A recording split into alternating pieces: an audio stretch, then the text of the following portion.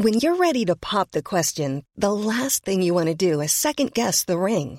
At BlueNile.com, you can design a one-of-a-kind ring with the ease and convenience of shopping online. Choose your diamond and setting. When you find the one, you'll get it delivered right to your door. Go to BlueNile.com and use promo code LISTEN to get $50 off your purchase of $500 or more. That's code LISTEN at BlueNile.com for $50 off your purchase.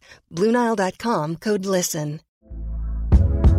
Hey there, it's Michelle Norris. I'm host of a podcast called Your Mama's Kitchen. When I travel, I'm usually looking for a way to find a taste of home when I'm not at home. And one of the things I love to do when I am at home is entertain. And Airbnb allows me to do that. When I was in California recently, I rented a house that had a great kitchen. And when we were sitting around the table, we were all thinking, we're in someone else's house. Someone could be in all of our homes as well. If you have a home, but you're not always at home, you have an Airbnb. Your home might be worth more than you think. Find out how much at airbnb.com/host. Planning for your next trip? Elevate your travel style with Quince. Quince has all the jet-setting essentials you'll want for your next getaway, like European linen, premium luggage options, buttery soft Italian leather bags, and so much more. And it's all priced at 50 to 80% less than similar brands. Plus, Quince only works with factories that use safe and ethical manufacturing practices. Pack your bags with high-quality essentials you'll be wearing for vacations to come with Quince. Go to quince.com/trip for free shipping and 365-day returns.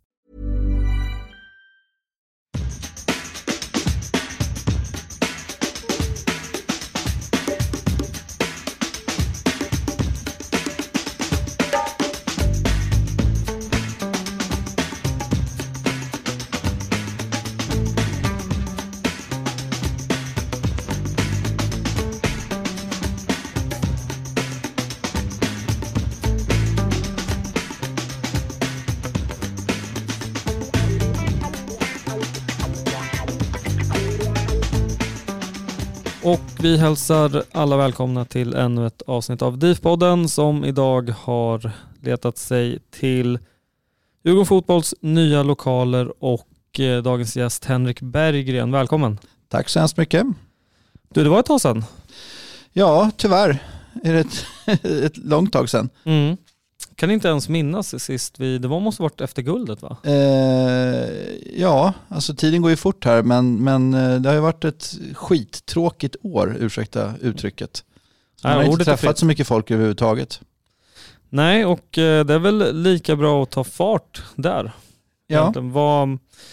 Hur mår Djurgården idag? Efter ett år, en säsong kan man väl snart säga i alla fall. Ja, hur mår vi? Det finns ju olika svar på det där såklart. Nu är det här typ ett par timmar innan match mot Malmö FF här ikväll då på Tele2 Arena i Allsvenskan. Och det är klart att vi skulle gärna vilja vinna en fotbollsmatch. Det var ett tag sedan. Hullestad. Ja, Chilufya letar sig fram. Kan Chilufya komma in och så är det Holmberg som gör mål! Och Djurgården har vänt! Djurgården har vänt! Så att just där så har vi ju inte mått poängmässigt så himla bra på slutet.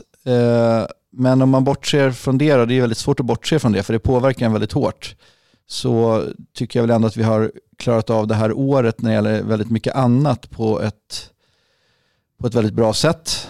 Också med ett fantastiskt stöd av er alla där ute.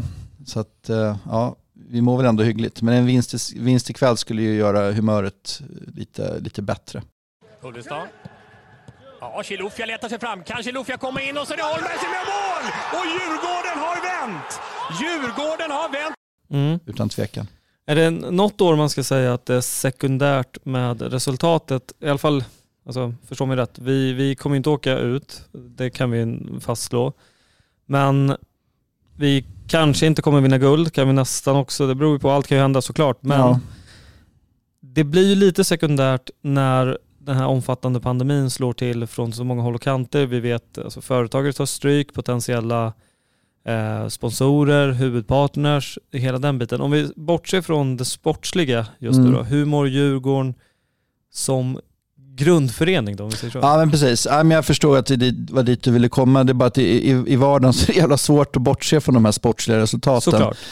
För även om vi inte, liksom, den här säsongen är extremt speciell, så vill vi ju ändå vinna matcher och spela bra, och det gäller både herr och dam. Och det har ju varit lite knackigt nu egentligen för båda lagen på slutet, minst sagt. Så att, ja, nu är det en bit kvar, så vi ska inte deppa ihop riktigt än, men de som känner mig vet att jag påverkas rätt hårt av hur vi spelar fotboll och hur mycket poäng vi som trillar in liksom. Men om vi struntar i det då ett ögonblick, så mår ju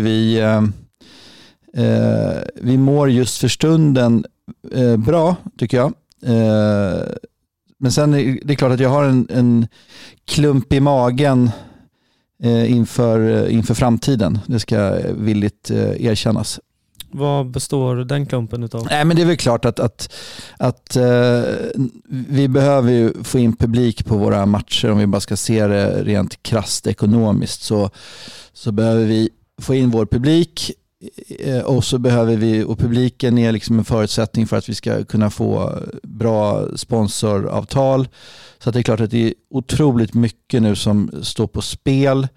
Vi sitter precis liksom och ska hålla på med ett budgetarbete för 2021, vilket känns nästan helt liksom hopplöst. För man måste göra en massa antaganden som är väldigt svåra att göra helt enkelt. Nu kan man ju alltid säga att det är lika för alla, men nu bryr vi oss bara om Djurgården här, så att det är ett besvärligt läge. Och samtidigt så får man ju inte tappa energin och tappa hoppet här, utan vi måste jobba på precis som vanligt, men ändå är det inte som vanligt. Det är väl det som är det svåra här.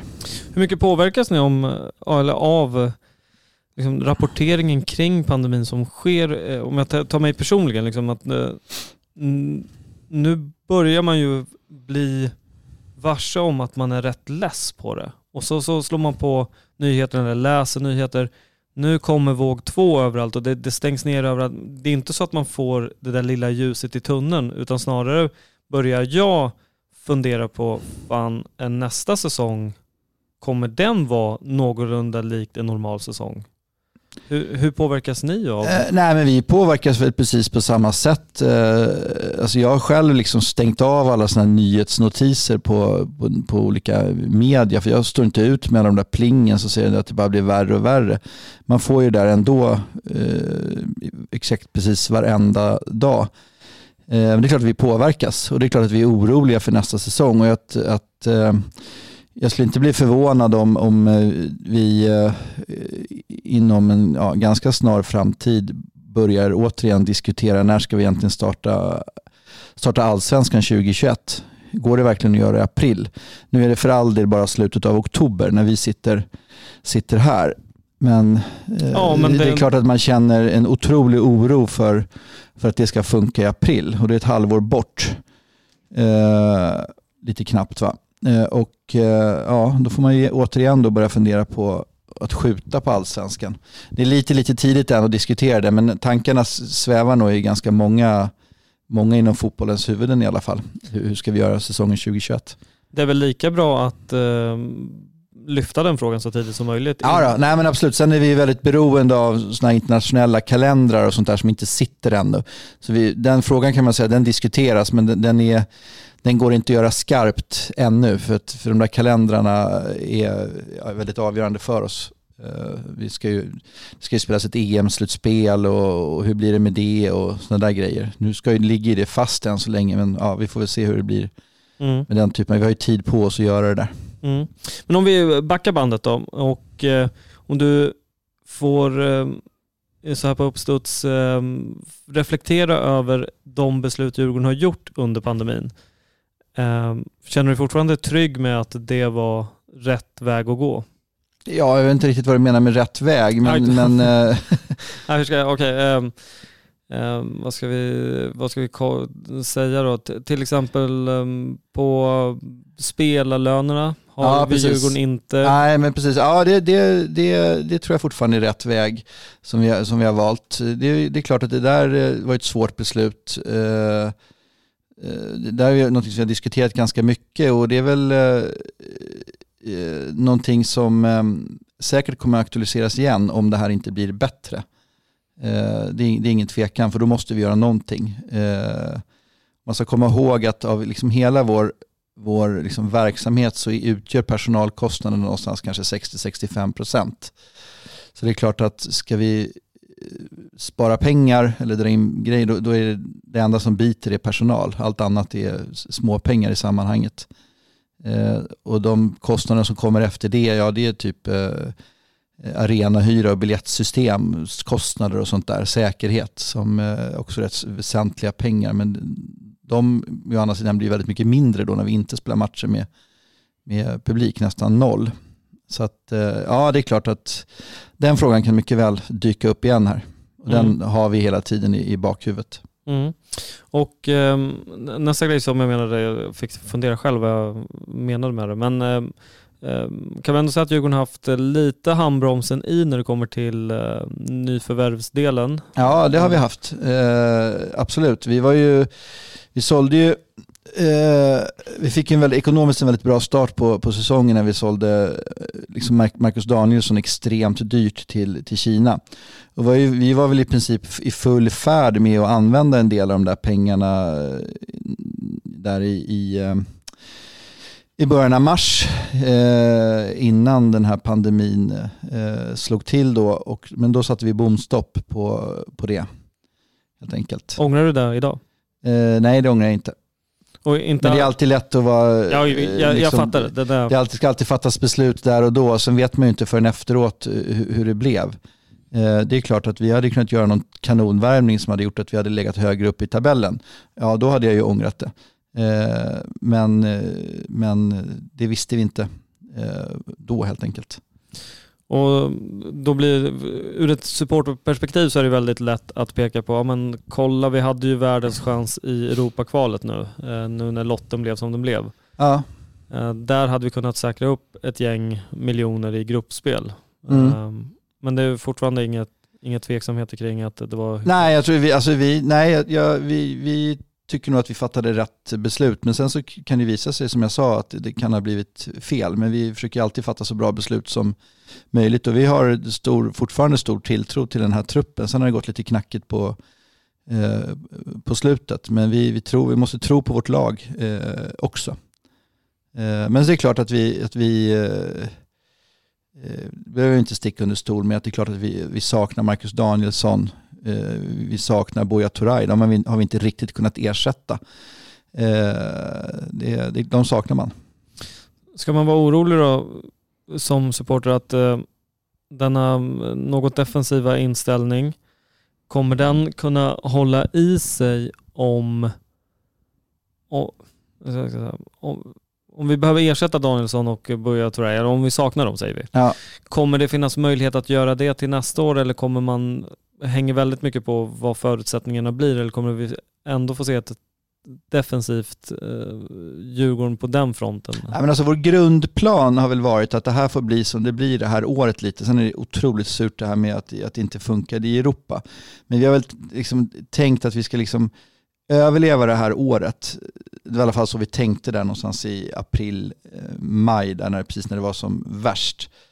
Och så ska vi kunna komma in i 2021 som en otroligt stabil klubb och kunna agera då med att förhoppningsvis då lite mer möjligheter än många andra klubbar göra spännande grejer inför 2021, och det ligger väl fortfarande fast. Fast nu känner man ju lite oro, som vi pratade om alldeles nyss, även för 2021 såklart. Men vi ska också komma ihåg att vi har en del kontrakt som i vår trupp som går ut, och det kan ju bli så att vi säljer en och annan spelare här i vinterfönstret. Så jag tror vi, alldeles oavsett hur det blir, så kommer vi se en del nya namn nu pratar vi här i lag här i truppen till 2021. Det tror jag inte råder något som helst tvivel om. Nej. Ja, intressant. Jag tänker på, jag intervjuade Mats Engqvist på SEF och kunde väl dra ut lite ur honom om att de här två största kontrakten då, Unibet och Discovery, har på något sätt lite nya villkor i och med pandemin som har varit, och i och med att vad jag fattar som så tickade hela pengen ut i år, men att då kanske justerades kommande år. Är du orolig kring den biten, att om Allsvenskan inte blir som den bör, att intäktssidan blir väldigt liten? För du säger att personalkostnader är den största utgiften. Och där är väl ändå publik, säsongskort och lösbiljetter är väl största intäkten? Ja, det är största intäkten, absolut. Ja, men av alla olika intäkter så är jag nog minst orolig för de här centrala större avtalen när det gäller media och spel. Även om det möjligen skulle kunna bli någon korrigering där, så är väl de som ändå är minst risk i. Okay. Och näst minst risk i är det väl i ändå kommersiella samarbeten. Men, och störst risk är det ju såklart då på publiken. Om de inte får komma in, för vi kan inte förvänta oss att alla våra säsongskortsinnehavare till exempel är lika lojala som de var 2020. Den förväntan har vi inte. Och det är nog inte så vi kommer, om det här fortsätter presentera här inom kort, hur vi tänker hantera säsongskorten inför 2021 heller. För det kan inte vi förvänta oss av alla de här fantastiskt snälla människorna som har efterskänkt rätt mycket pengar till oss. Nej, för det snackas ju väldigt mycket om i supporterled att börjar väl växa fram en viss oro kring att nu har det ändå gått ett tid och att vi får en annan vardag, att vi börjar liksom bli vana vid att leva på ett annat sätt där vi får tid över till mycket annat. Att det kanske inte blir så självklart att studsa tillbaka till att Djurgården är en central del av vardagen där man helt plötsligt någon gång i veckan. Tycker du att det här avsnittet var intressant? Så pass att du vill höra hela kanske? Registrera dig på difpodden.se och stötta oss. Från $3 i månaden får du tillgång till exklusivt material helt reklamfritt. Alla avsnitt går att lyssna på i nästan alla poddappar och du får dessutom vara med och rösta fram vilka ämnen vi ska ta upp i det vi kallar för DIF-arkivet. Alltså, difpodden.se. Själva registreringen tar ungefär 2 minuter. Stort tack! Hey, it's Danny Pellegrino from Everything Iconic. Ready to upgrade your style game without blowing your budget? Check out Quince. They've got all the good stuff, shirts and polos, activewear and fine leather goods, all at 50 to 80% less than other high-end brands. And the best part? They're all about safe, ethical, and responsible manufacturing. Get that luxury vibe without the luxury price tag. Hit up quince.com/upgrade for free shipping and 365-day returns on your next order. That's quince.com/upgrade. When you make decisions for your company, you look for the no-brainers. And if you have a lot of mailing to do, Stamps.com is the ultimate no-brainer. It streamlines your processes to make your business more efficient, which makes you less busy. Mail checks, invoices, legal documents, and everything you need to keep your business running with Stamps.com. Seamlessly connect with every major marketplace and shopping cart. Schedule package pickups and see your cheapest and fastest shipping options from different carriers. With rates up to 89% off USPS and UPS rates. And with the Stamps.com mobile app, you can take care of mailing and shipping wherever you are. Make the same no-brainer decision as over 1 million other businesses with Stamps.com. Sign up with code PROGRAM for a 4-week trial, plus free postage and a free digital scale. No long-term commitments or contracts. That's Stamps.com. Code PROGRAM. When you need mealtime inspiration, it's worth shopping Kroger, where you'll find over 30,000 mouth-watering choices that excite your inner foodie. And no matter what tasty choice you make, you'll enjoy our everyday low prices, plus extra ways to save, like digital coupons worth over $600 each week. You can also save up to $1 off per gallon at the pump with fuel points. More savings and more inspiring flavors make shopping Kroger worth it every time. Kroger, fresh for everyone. Fuel restrictions apply.